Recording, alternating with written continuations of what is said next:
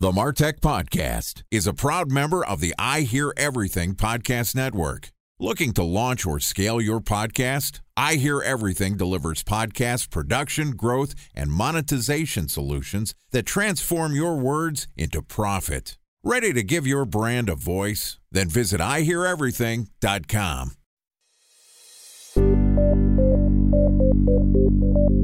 From advertising to software as a service to data. Across all of our programs and clients, we've seen a 55 to 65% open rate. Getting brands authentically integrated into content performs better than TV advertising. Typical lifespan of an article is about 24 to 36 hours. If we're reaching out to the right person with the right message and a clear call to action, then it's just a matter of timing.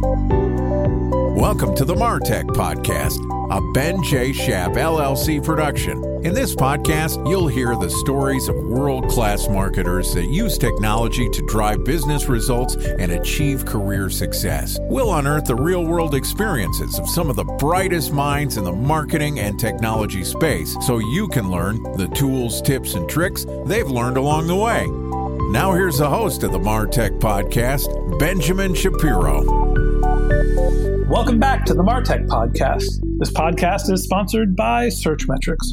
Searchmetrics sets the standard for innovation in the content and search engine optimization industry. They support businesses who care about understanding both how to use content as a marketing channel and how to improve their organic rankings in Google.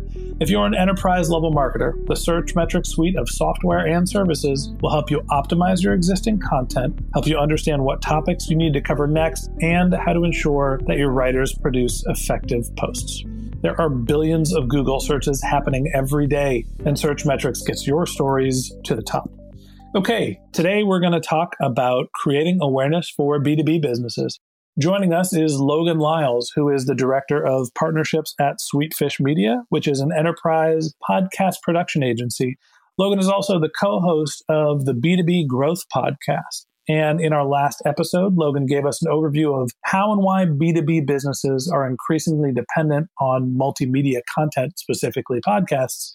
If you missed that episode, really insightful, go back and give it a listen. But today, Logan is going to give us some tips on how to improve the shareability and virality of your B2B content.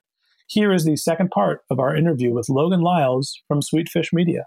Logan, welcome back to the MarTech Podcast. Hey, thanks for having me on again, Ben. Excited to extend the conversation, man. Yeah, me too.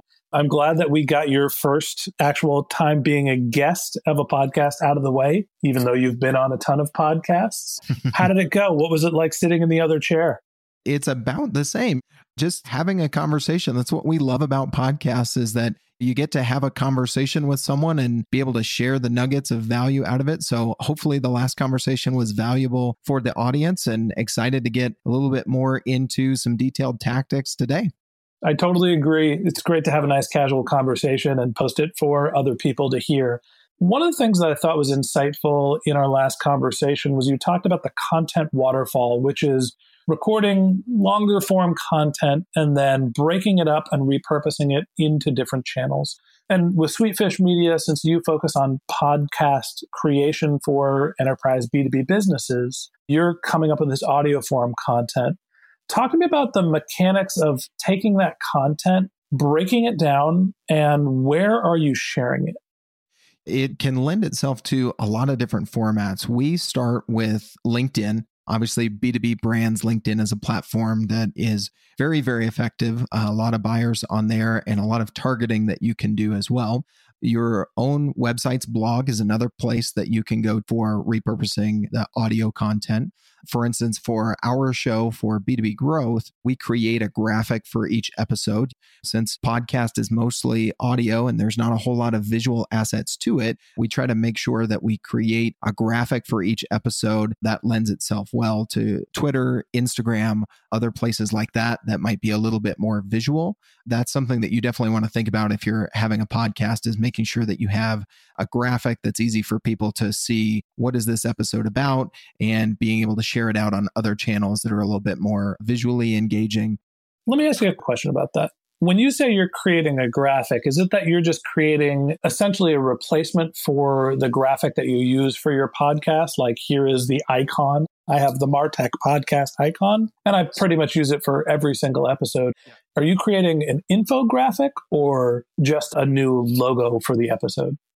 It's kind of in between those two, Ben. We create a template when we launch a new show so that it has the same branding as the show logo itself, but it's not just a repeat of the show logo. Not necessarily an infographic, although if you have a conversation or an interview that lends itself well to stats and figures, you could definitely create an infographic out of it as well. But what I'm referring to is making sure you've got a graphic that has the episode number and the headline of the show and the guest's face nice and large, and having that template to be able to make it repeatable increases the shareability of that podcast episode after each show. For instance, after guests are on our show, we send them a link to their episode on iTunes so that they can share it out, and also a link to the blog post on our website that has that graphic specific to the episode that has their episode number and their profile photo so that it's easily shareable on other channels. Interesting. So essentially, creating this graphic is meant primarily for you to share with the guest, so they have something that is specific to them to share. Exactly. All right. So you're creating some visual content out of your podcast. You're, I'm assuming, transcribing it or creating some sort of a summary for your blog. What else are you doing? So the other area is it's really great content for your email campaigns. Pretty much everyone listening to this in marketing has an email list or multiple email lists, obviously. So taking that content from those conversations and wording it in a way that shares the value, it's a great way to get additional touches with your email list and add some value to them by sharing the content that you think they would find most interesting, engaging, and valuable from the podcast episodes. It's interesting. You basically hit on what our next growth strategy is, which is we are going from transcribing our interviews to figuring out a format that is more interesting as an overview, a summary, and then we're going to take that and create an email newsletter. So for the people that are listening, eventually they will be able to have the show notes delivered to their inbox so they don't have to take notes because the content can be dense. Talk to me about where else you're distributing your content outside of the assets that you own, outside of your blog and your email list. You know, LinkedIn has really been the biggest strategy for us to be able to get the content out there in an area where people are living day to day. When they're not coming to our blog, it's tougher and tougher to get people back to your blog. I love your point of going from a transcription of an episode to a summary that's written in an engaging way, in a digestible way. We do that for a lot of our clients as well in writing long form blog posts. But LinkedIn has been by far and away the biggest strategy for us and for our clients to be able to get that content in front of a much broader audience and build their audience and their brand by engaging with those folks on that platform and inevitably getting people as subscribers back to your podcast. Okay, so LinkedIn is the primary source where you're taking your content and publishing it in an asset that you don't own, right? You don't own the LinkedIn platform. Right. How about Twitter, Instagram, YouTube? Are you focused on any of those other platforms? Are they relevant for B2B brands? I think they're relevant to B2B brands. They're not a key part of our strategy just because we've really doubled down and found what works on LinkedIn. So we're continually focusing on what we know best and figuring out as social media changes, LinkedIn, Facebook, Twitter, their algorithms could change tomorrow. They could change by the time this podcast goes live. So in order to really get good at one platform, you do need to focus a little bit on one, kind of master it, and then move from there. So I think those other channels are definitely valuable for B2B brands. We've just found LinkedIn to be the most valuable for us and for our clients. So we found some specific strategies that really work there to get super tactical. Okay, so let's go dive a little deeper into LinkedIn. Can you tell us a little bit about the mechanics of repurposing your multimedia content and getting it on LinkedIn?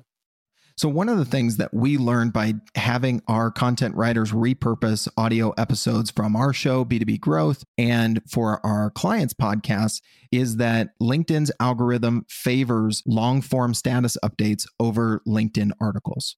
LinkedIn's publisher platform is really nice and you can format something that looks really good. But if you write something in that status update field that gives you 1,300 characters, which equates to 250 to 300 words. So we're talking pretty short in the form of long form content. But writing there actually gives you further reach to your second and third degree networks, especially if that post gets engagement early and often. And we have some ideas around there. So I think step one that we learned is writing status updates rather than long form articles on LinkedIn.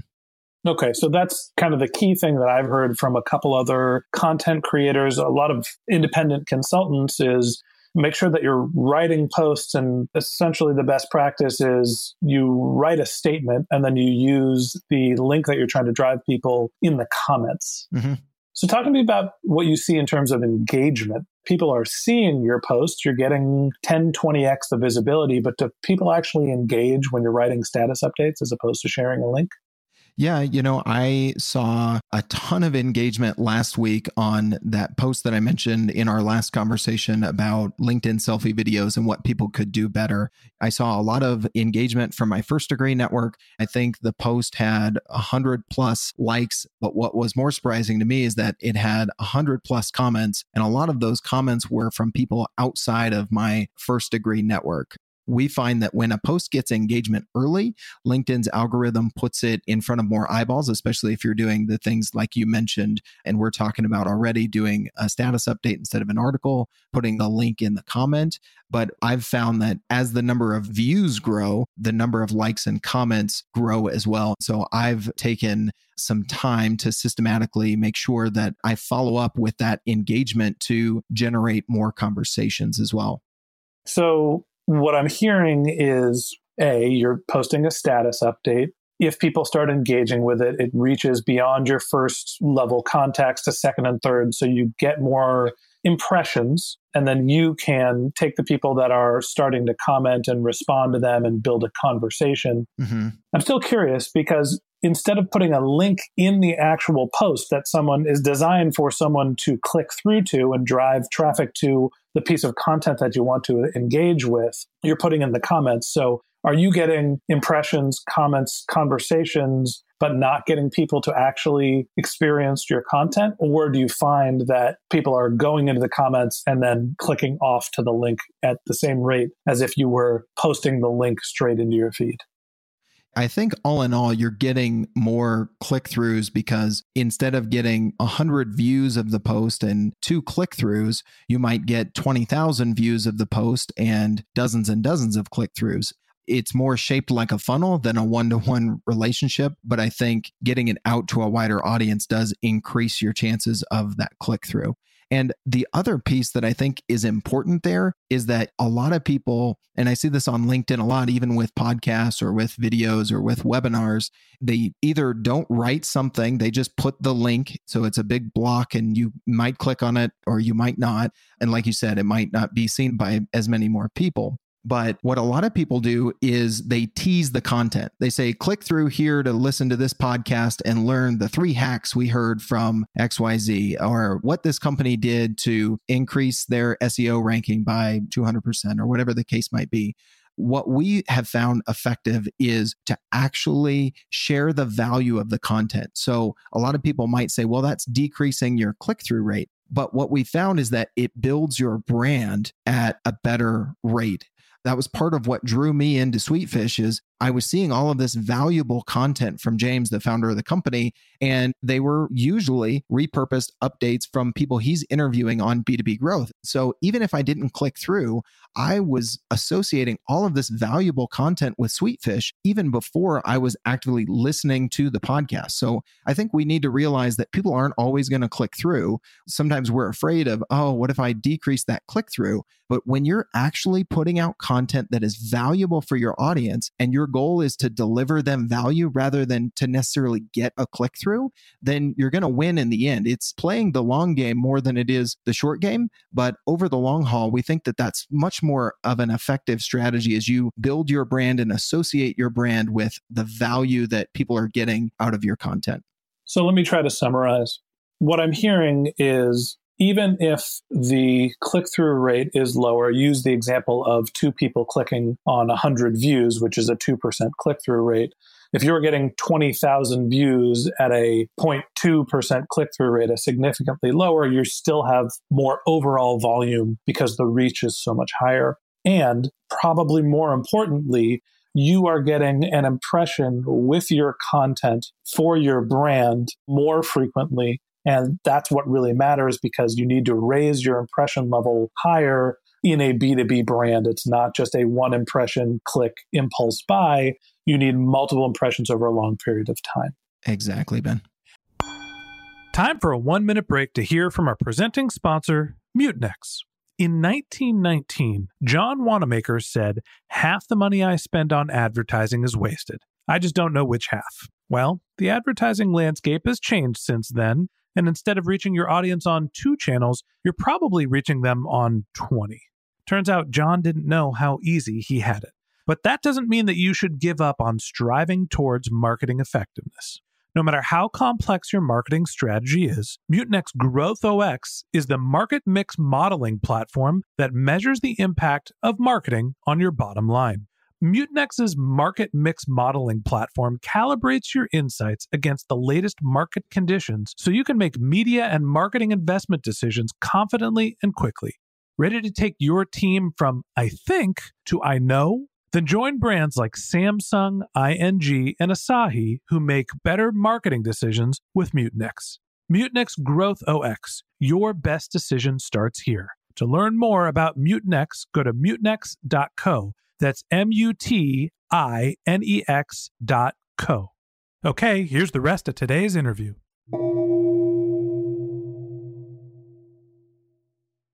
A special thanks to our presenting sponsor, Mutinex. Ready to take your team from I think to I know?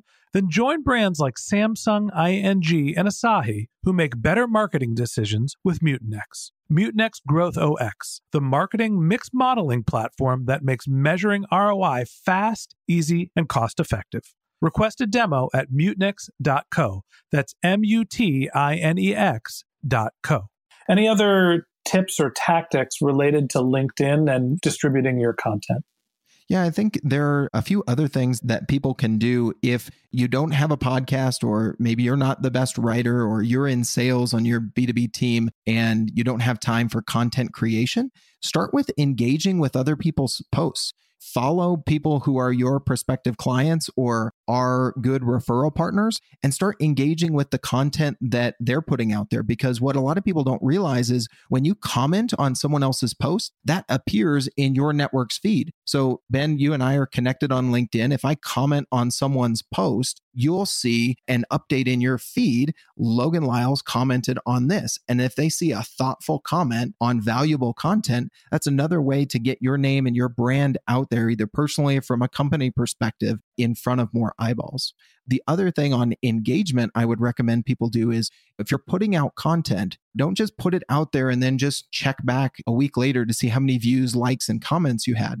When people comment on your post, they're opening up a conversation with you. Take advantage of that and strike up a conversation with them. It's going to give you 2 benefits. One, it's going to give you the opportunity to engage with that person and build a relationship who could potentially be a client or a referral partner or whatever the case might be. And 2, even if it's from you, the author of that LinkedIn status update, the more engagement a post gets when you reply to those comments you're getting, that will boost the visibility of that post out to your second and third degree networks more often, because LinkedIn's algorithm favors more engagement. So engaging with people's comments on your posts, as well as commenting on other people's posts, are things that you can do without a whole lot of time investment.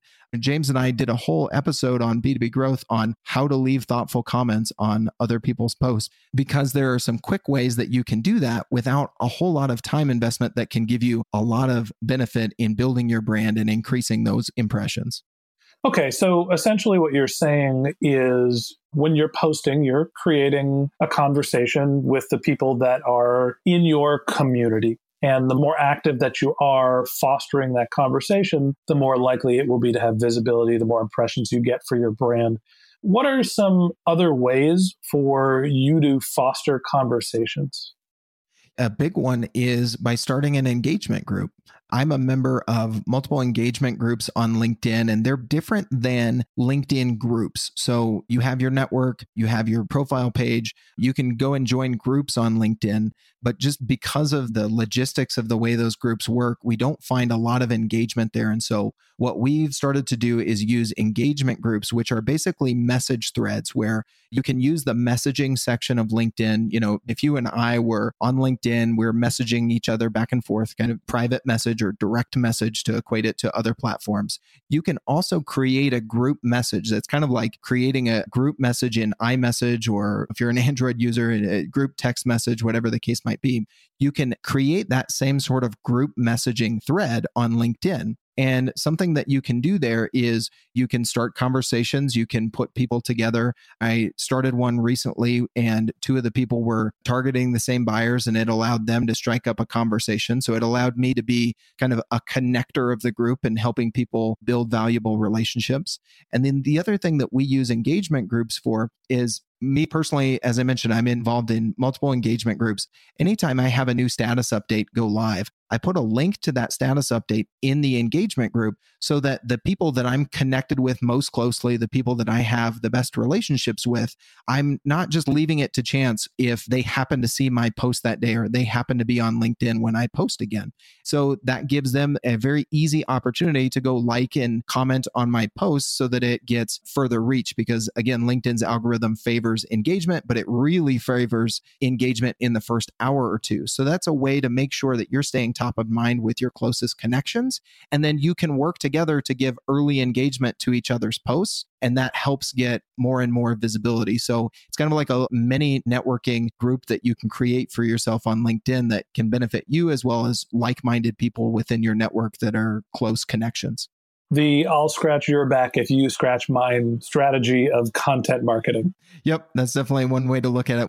We think there's a lot of relationship building that can happen. In a podcast, we love the relationships that we build by being able to collaborate on content and then content sharing within these engagement groups on LinkedIn. So you've just got to think about ways to use social media as not just this megaphone, but a way to actually replicate what you do offline. Ben, you and I have known each other for a little bit. If you emailed me and said, hey, I need a favor about this or that, then we'd have a conversation about it. Using social media to do those same sorts of things and finding ways to help each other out and build those relationships where you have mutual benefit is often missed by folks in the B2B space trying to use social media to grow their audience. I think that's a great tip. And I think if I had to summarize what we've talked about in this conversation is A, you're creating multimedia content and you're repurposing and breaking it down into smaller chunks. Publishing it, if you're looking for a B2B brand, primarily on LinkedIn using status updates with the link that you're trying to drive people to in the comments. You need to be active in the conversation after you post. And then there's also this notion of having an engagement group to show LinkedIn that the post is valuable by having engagement early after the post has been published. Mm-hmm. Did I miss anything? Nope. You know, and James, our founder, had a really great article on 7 ways to get thousands of views on your LinkedIn post. We can probably link to that in the show notes. I think that is one that he's gotten a ton of good feedback on and people have taken some practical stuff away from. So we'd be happy to share that with folks as well. And I will give you some proof to how that works. I used this content promotion strategy that we've been talking about last week for the first time, where I published a status update.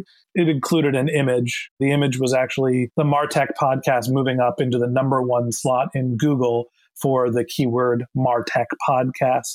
And that post got 5,000 views, 65 likes, and 13 comments. But my previous posts were somewhere in the 300, 500, 400 views. So just posting an image and writing a 1-sentence blurb made a 10x impact in terms of my post's visibility. So I can vouch that this strategy does work. And the way that I learned it was from the article that you mentioned, which we will publish in the show notes of this show. Logan, I really appreciate the advice. I appreciate the direction on how to improve B2B reach and awareness. And that wraps up this episode of the MarTech podcast. Before we let you go, I want to share a few things that I think will help you make the most of the time you've already invested in this podcast. First off, if you'd like to learn more about Logan or Sweetfish Media, you can click on the link in our show notes or go to sweetfishmedia.com. We will be sure to link to the article that Sweetfish Media's founder created about 7 ways to improve your LinkedIn reach. If you're interested in growing your online presence or you want to learn more about Searchmetrics, who's the sponsor of this podcast, go to searchmetrics.com to request a free tour of their platform. If you didn't have time to take notes while you were listening to this podcast, don't worry. We've published an overview of this episode and a full transcript of the conversation, which you can find by the link in the show notes or by visiting our website, which is martechpod.com. If you're a subscriber to the MarTech podcast, thank you for being a member of our community. If you ever have questions, comments, suggestions for topics that you'd like us to cover, or if you want to be a guest on the MarTech podcast, you can click the Contact Us link, or you can find links to our social media, our LinkedIn, our Twitter pages in the show notes, or you can just search for Ben J. Shap. That's BenJShap. If you haven't subscribed yet and you want a weekly stream of marketing and technology knowledge in your podcast feed, we've got some great episodes lined up in the next few weeks, including our conversation about Instagram, PR, media buying. So hit the subscribe button in your podcast app, and we'll be back with you sometime next week. Okay, that's it for today, but until next time, my advice is to just focus on keeping your customers happy.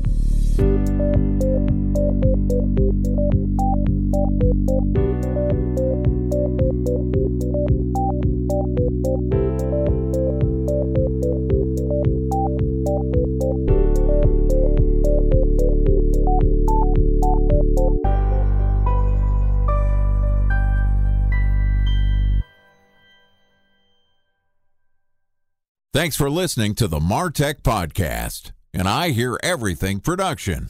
Looking to launch or scale a podcast like this one for your brand? Then visit iheareverything.com.